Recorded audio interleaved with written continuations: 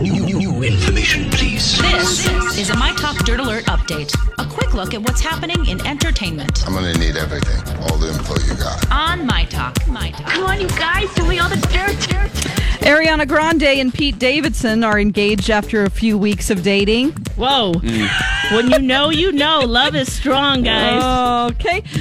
They are looking forward to a very long engagement together. All of their friends are very excited and supportive. That's what happens when you have a bunch of yes people around you. They say that's great no matter what you do. What if they really like him or her for him and vice versa? It's 2 weeks, Alexis. Okay. May we predict what a Dirt Alert will be coming up on July 2nd? Yes. May I imitate you on July 2nd? Yes, go ahead. Hi, I'm Don McClain with the Dirt Alert.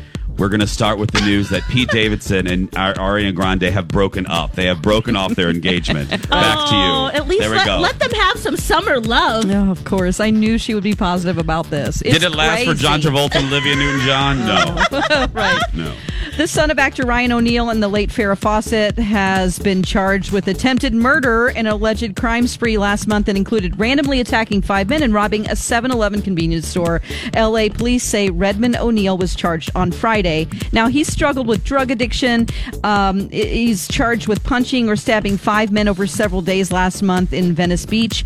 And police say 2 men were seriously injured, including one who was stabbed in the face. Okay. Oh, my gosh. Well, so there's an uplifting story. You see that coming. Wow. Yes. Okay.